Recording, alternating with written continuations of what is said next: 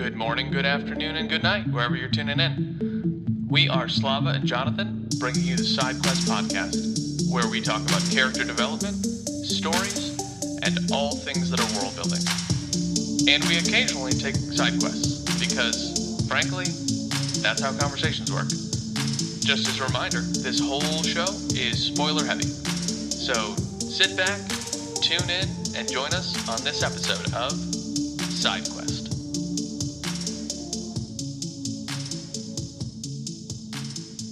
Good morning, Vietnam. Do you think our audience knows that line? At least one or two people. Well, hopefully. Hello, everyone. From the Silent Planet. Tuning in. This is Slava and Jonathan in the morning. With your top-notch favorite... Harosa News. What? Podcast. SideQuest. All right, Slavas, give us the rundown. How was your week? My week was fairly uneventful, apart from a very strange lady in the bus who... Oh, yeah, you started taking the bus again to work. Yeah, by all accounts, spent all day at the bus bay, and then in the afternoon was walking around all confused and disoriented. So, did she get back on your bus afterward as well? Or she was just... No, she left the commuter lot with us, got off at the stop by the office, and then I don't know where she went, but when I was back on the bus in the afternoon, she was walking around the bay. So, I mean, I'm not trying to make fun of her. I'm sure she has some sort of problem, disorder. Her own demons to fight. Yeah, but she's a strange lady. Here's the thing, though. It sounds pretty tame compared to some of the New York and Chicago homeless folks. 1,000 times. 1,000 times. So, what you're saying is your life is boring and uninteresting because you took note of a homeless woman. Because there's nothing else going on in your life. Absolutely. This was the standout moment of the week. It was a nicely dressed homeless woman with 3 bags of laundry muttering in a bus bay. Wow. God bless her. Your life is fascinating. It's almost an otherworld experience. Nope. Trying to tie it into the book. I know. I got it. I got a couple good workouts in this week. It's been a while since I've worked out, which was nice. Feels good. Going on another work trip on Monday. Down to old Dallas. Dallas. I like Dallas. There's barbecue joints there that I wouldn't say are my favorite because I like St. Louis and South Carolina barbecue above all else, but Texas has some decent barbecue joints. I honestly was a little let down the first time I went down there, and the first thing I did, I left the plane and I went to whatever the most recommended joint was for barbecue. And I got it, and it was not bad. But I was like, really? I was expecting melt in your mouth like butter, and it was just it was good. But I was just like, man, I think the hype kind of overdid it for me because everyone's like, oh man, you got to get yourself some brisket from the South. It's the tastiest turd on the West. Okay, I mean, it's good. I mean, it might be $2 overpriced, but it is good. All right, let's dive in. So I sold the last book. Sell us on this book. What are we reading? All right, so this book is by C.S. Lewis, a famed author of the Narnia. Sell it. You got to sell it. No. We're not going over the details. You're just, in a world. It doesn't have to be in a world, but just sell the book, covering the nuances of text. Sell it to me like I'm a starving child who's never read a book before. Well, okay, so are you going to eat the book? Sell it to me like I'm a woman on a bus. This is why I don't go hiking. There's this guy who goes on a long hike, comes across two former friends, one of whom is a sociopath, apparently, They kidnap him and on a homemade spaceship go to a planet. And on that planet, they plan to sacrifice him to the natives, as they call them affectionately. Don't go hiking in the English countryside if you don't want to be taken to No. another planet. No. Unless that's your thing. Unless being stuck in a tight space with two sociopaths is your thing. Yeah. Interestingly enough, this book just dives right in. There's no build up, world building. It's just like, oh hey, this guy's on a hike. Oh hey, these are people he used to know. Oh hey, they drugged him. Oh hey, he's on a spaceship. Very quick. Very quick. But we're gonna detour a little bit to start. We're gonna try something new. And we're gonna talk about the author today. Lewis.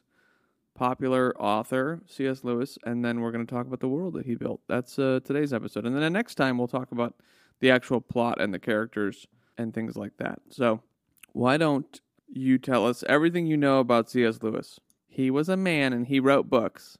Yes, he was a man. He did write books. He was a professor of English literature at both Oxford and Cambridge.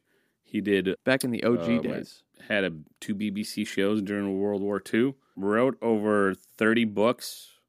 And of course, he's known mostly for Chronicles of Narnia, the Space Trilogy, Mere Christianity, Surprised by Joy, and the Screwtape Letters. He was born into a religious family, became an atheist at 15. He would describe himself as a paradoxical atheist. He hated God for making this world, and then he also hated God for not being God, or for not existing, as he wrote. So it's just, that's nothing new under the sun. That's just a typical 15-year-old atheistic angst. And, well, 15-year-olds are but, atheistic angst. I miss being 15 when I knew everything. Yeah. Well, I don't miss being 15. 15 sucked for me. Well, 15 sucked for me too, but I mean, back when I knew everything was a brilliant time in life because I knew all the things. Yeah. Well, I still knew all the things at 23, so I'll go back to 23. At least you can drink and you're not... Although high school was fine for me. I never had the typical high school experience where, I was made fun of, nobody liked me, I was all alone. I mean, I had issues. That's what happened to me. I had issues at home. I had issues at home. Jackass. And I had my own frickin' problems. So Popular it wasn't at school. a fun time for me. Parents hate you. Yeah. Yeah, exactly. So you had loving parents, but, got your ass beat every day in high school. Chased by the jocks. Oh, just like that fat kid from It. Did Henry Bowers ever, carve his initials into your stomach with a pocket knife? No, but a surgeon did. And it wasn't a pocket knife. Left the scars to prove it. Yeah, so, all right, get him back. So, Lewis, atheist for a while, and then through the influence of J.R.R. Tolkien, specifically, and J.K. Chesterton, who was a Catholic kind of lay theologian, which actually became Lewis's moniker, too. He was a layman scholar or lay scholar of the Church of England, which is Anglican.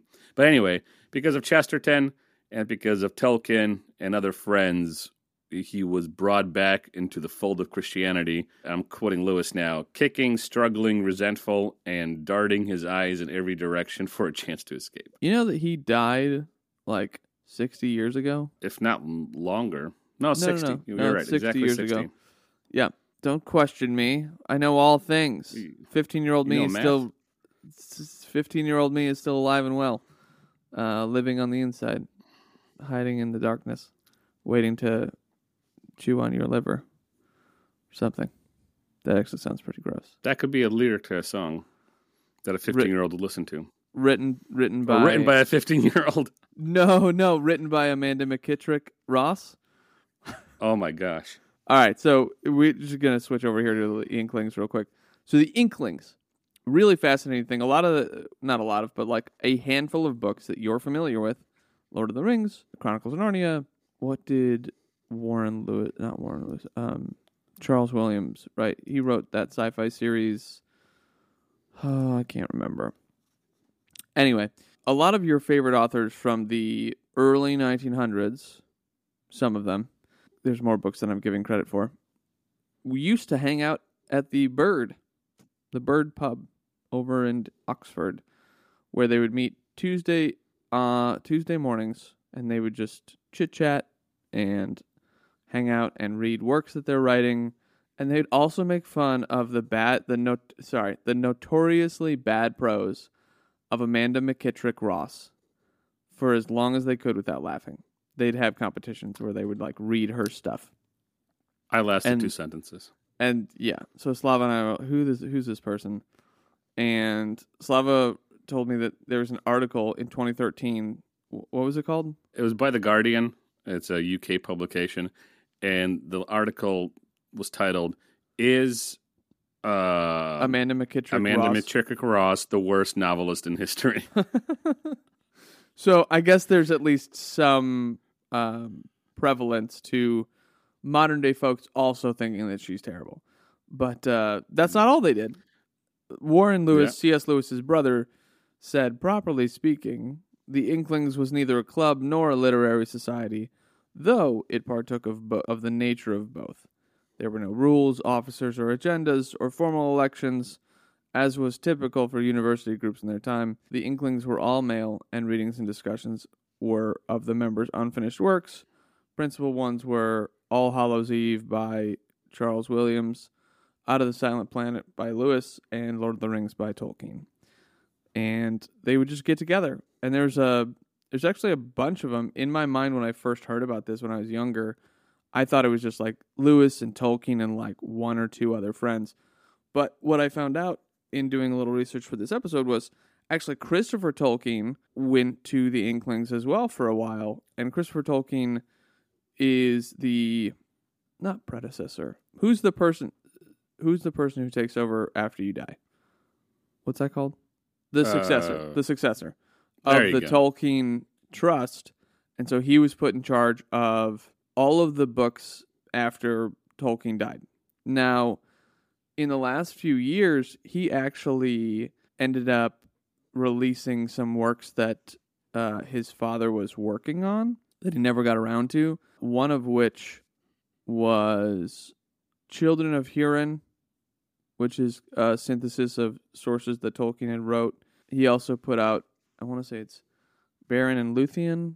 Yeah. And a lot of the stuff he would just take credit for editing because it never got finished. My understanding is that he didn't actually write anything new, which is a real bummer because when you, and I realize that this episode's about Lewis, so we'll get back to him in just a second, but when you are the successor of something as incredible as Lord of the Rings, at least give us something, like at least try. I don't know, like I'm just a little annoyed because it's like the kickoff world that spurred fantasy. Tolkien is like the grandfather of fantasy, and his son had the opportunity to do something for it, and he did good things. Like, don't get me wrong, I'm not just badgering the badger, but I would have liked to have seen him try and write something from, just pick, there's like thousands of years to pick from. Pick one. Just pick an area and then start writing from there. In the middle, you know? Anyway, enough about my rants on Tolkien. Go for it. I was going to take a little side quest and read you a couple lines of Amanda McKittrick Ross prose. Oh, boy. To the audience. Sure. Yeah. I get it. Here we go. Sympathize with me indeed. Ah, no. Cast your sympathy in the chill waves of troubled waters. Fling it on the oasis of futurity. Dash it against the rock of gossip. Or better still, allow it to remain within the false and faithless bosom of buried scorn. It's rough. It's rough. Yeah. There's the last line. I promise. Side quest over. Do not sit in silence and allow the blood that now boils in my veins to ooze through cavities of unrestrained passion and trickle down to drench me with its crimson hue. Oh, I'm done. I can't even, man. That sounds like something that I would have wrote in freshman year. I did write that kind of stuff, I think, in freshman year. and then quickly burned it, realizing my mistake. And said, You "Yeah, didn't what, burn Sly, it you're not gonna be realizing a your writer." mistake. You thought you were the shit. Yeah, I had too much self-hate for me to think I was the shit. All right, fair enough. Anyway, SideQuest Store. That's Amanda McKittrick Ross. Everybody, Check her book out. Check her book out. Oof. All right. Any other thoughts on Lewis before we switch over to talking about the world that he built in his sci-fi series? well, I think we got all of it. You know, young man becomes atheist, becomes a scholar, becomes a Christian, writes 30 books, 5 or 6 of which have a heavy influence on literature and, you know, the I think world. it's 8. Well, I'm talking about Narnia as Yeah, Narnia is just 7. one. Oh. Yeah, but whatever. I'm counting it as one entity that has 7 volumes. and then You're discounting it then because let's side quest on this. So Narnia is actually partly sci-fi as well as an unknown item where each of the books is actually based on one of the planets. So like Prince Caspian is based on Mars because Lewis enjoyed space. I'm trying to find it here. 1 second. So Narnia stories were designed to express the characteristics of 7 medieval planets: Jupiter, Mars, Sol, Luna, Mercury, Venus, and Saturn. So, interesting. Never knew that. yeah, the first time I heard that, it was fascinating because I was like, what? Who, really? So, Jupiter is the Lion, the Witch, and the Wardrobe. Prince Caspian is Mars. Sol is the Voyage of the Dawn Treader. Luna is the Silver Chair. Mercury, the Horse and His Boy. Venus, the Magician's Nephew. And Saturn, the Last Battle. Now, I think we could do a full episode looking at each of those. I think you told me you didn't like Narnia. Is that right? I never got into it. I didn't not like it or hate it or whatever. It was the same thing with Dostoevsky. I don't know what that's about, but that's what it is.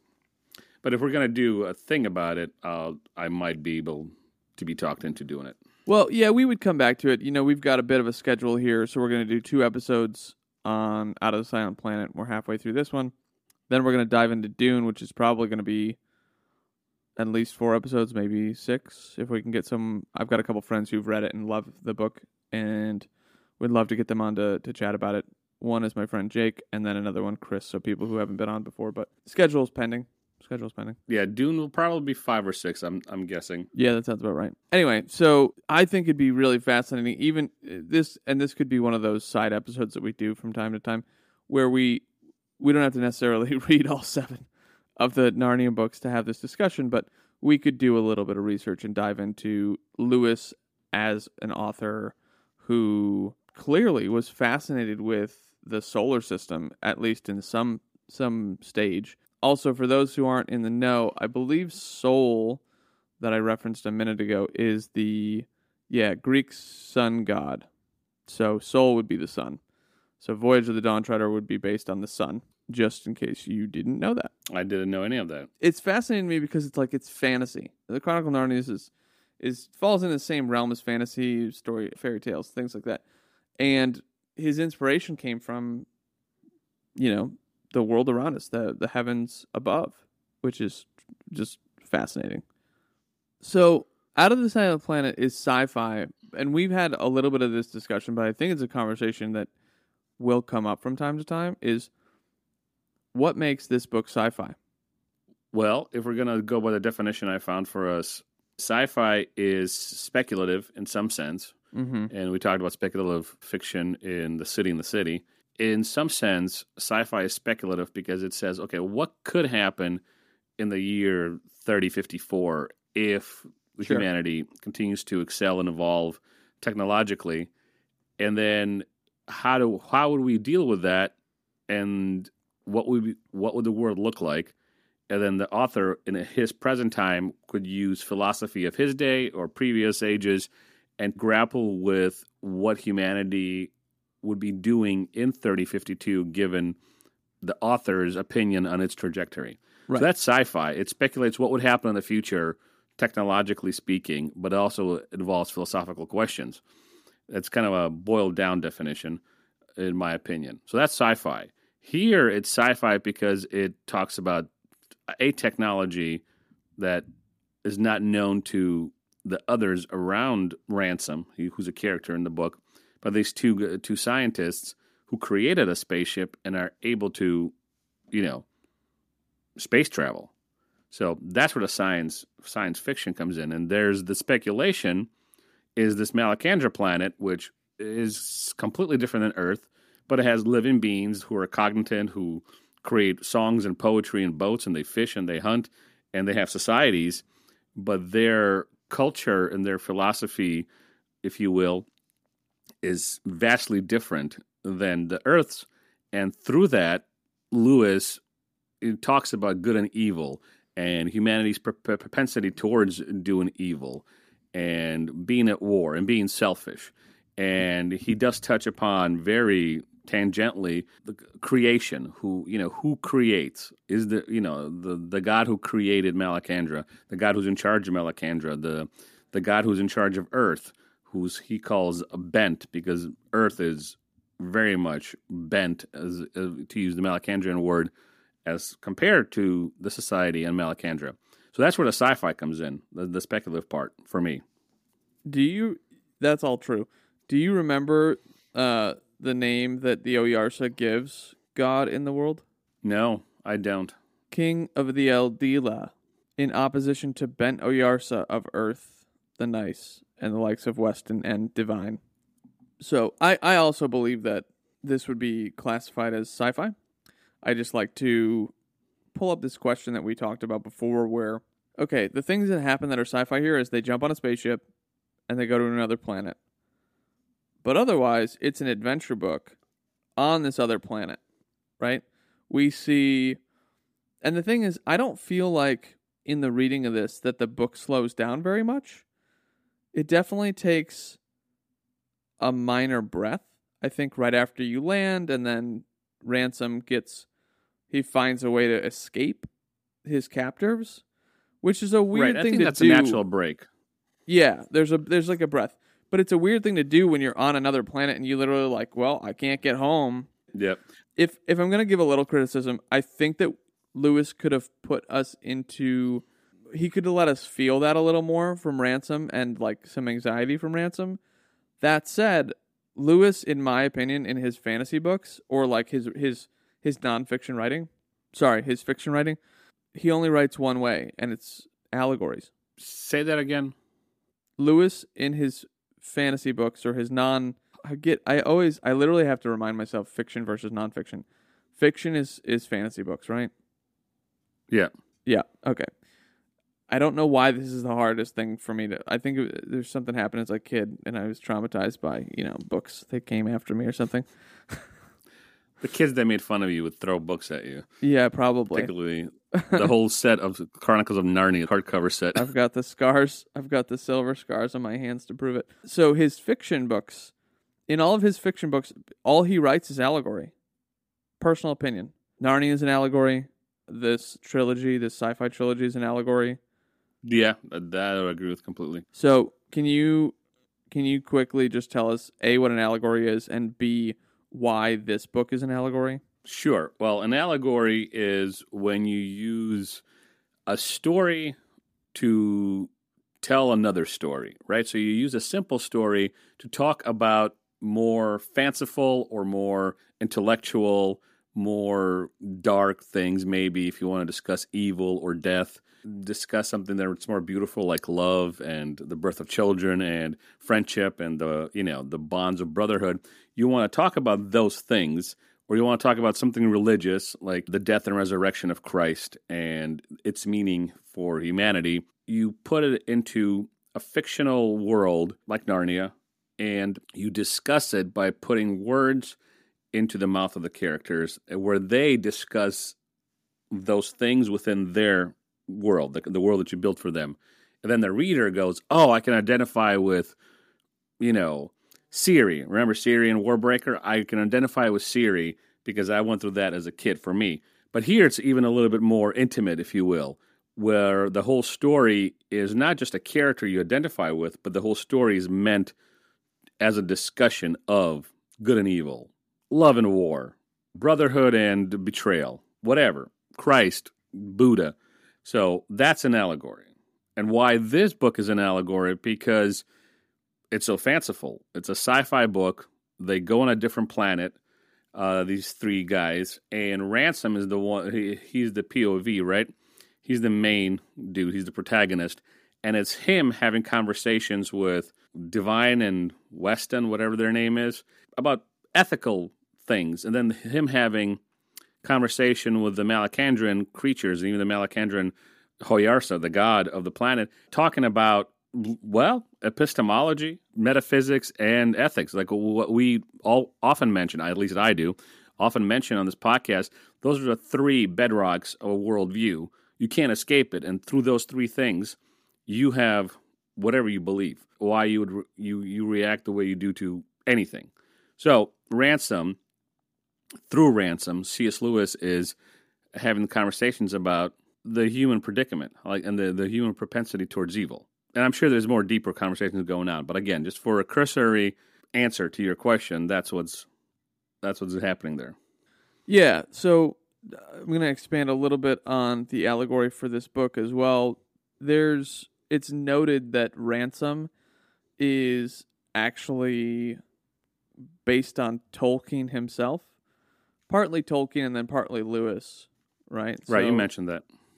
Yeah, so Ransom himself is a philologist. Tolkien was a philologist. And a philologist, if I remember correctly, a philologist is someone who studies the history of languages, especially by looking closely at culture. Quick side quest. This is one of the reasons I love Tolkien, and I think I mentioned this I think I mentioned it actually in the last episode, City in the City, about, yeah, I did, because I was badgering on about the improper use of phonetically sounding words, where Tolkien fought with his publisher on dwarfs with an F versus dwarves with a V. This. It's a good story. And it's just like, the editor's like, hey, changed all the words dwarfs back from dwarves. And Tolkien's like, the you did? Because I just imagine that sometimes Tolkien would be gangster, but he'd probably talk in an English accent because he was from Europe. That's my best English accent. So you probably say like, bloody hell you did. Yeah. You wanker. Yeah, probably. Kick rocks, you wanker. But anyway, the point is that you tell a guy who studies language, you spelled your words wrong. Get out of here. And he basically, if it was one dwarf on a page, like on page 34, okay, he made a mistake. But if every single spelling, like you think, that's on purpose. I looked up again lit charts, which is kind of like Spark Notes. Here's what they say the allegorical themes of Out of the Silent Planet are: civilization and utopia, human nature and morality. That's what I was talking about. The human condition, propensity towards evil, and then acceptance and curiosity versus freedom of the unknown. I have no idea, but okay, I'll take it. There you go. Just a quick parenthetical and a period for my answer to your question. Yeah, I was trying to find Tolkien actually writing about the dwarfs versus dwarves thing. I can't find it though. But Tolkien did think of the dwarves as like Jews, once in their native and alien habitations, speaking languages of their country, etc., etc. But we'll get into that some other time when we actually go through and read Lord of the Rings. Anyway. I'd love that. I haven't read Lord of the Rings. I actually like The Hobbit better than Lord of the Rings. Interesting. The Hobbit's fun. In 7th and 8th grade, our teacher made us read those books. I loved them. Nice. That's awesome. I don't think that they make kids read that anymore. No, because the kids will cry and their, Subaru driving parents will cry and then the school will shut down. And I drive a Subaru. You know what I mean. Yeah, I'm just hassling you. Did you, because I was looking for this thing, did you cover the meaning of Weston and Divine? I didn't cover the character specifically. You should, though, if you have it up. Yeah, so Divine is a character who represents the more obvious, less grandiose representation, and apparently Lewis used Latin, divus or divitis, which means rich. And when you hear Divine talk about I don't remember what they call it in Malacandra, but it's gold. Like gold is everywhere in this world, and Divine just wants to bring it back because he represents greed and the criticisms of the West and how everyone needs to just kind of like bring this stuff back for their own benefit. And then Weston, who this to me is just the funniest thing, which is why I had this thought of like, well, Lewis only writes allegories, is Dr. Weston represents, drumroll please, the West. Western culture. It's fascinating. Just thrilling. That's me still clapping. Thank you. Culture of imperialist, capitalist, individualistic glory.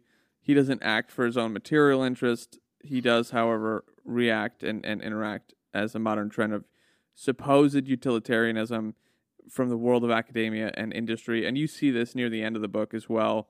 And we'll get into the plot next time. But where he's like, me, big bad man, I bring worse big bad man and come. And he just talks to these people like they're idiots.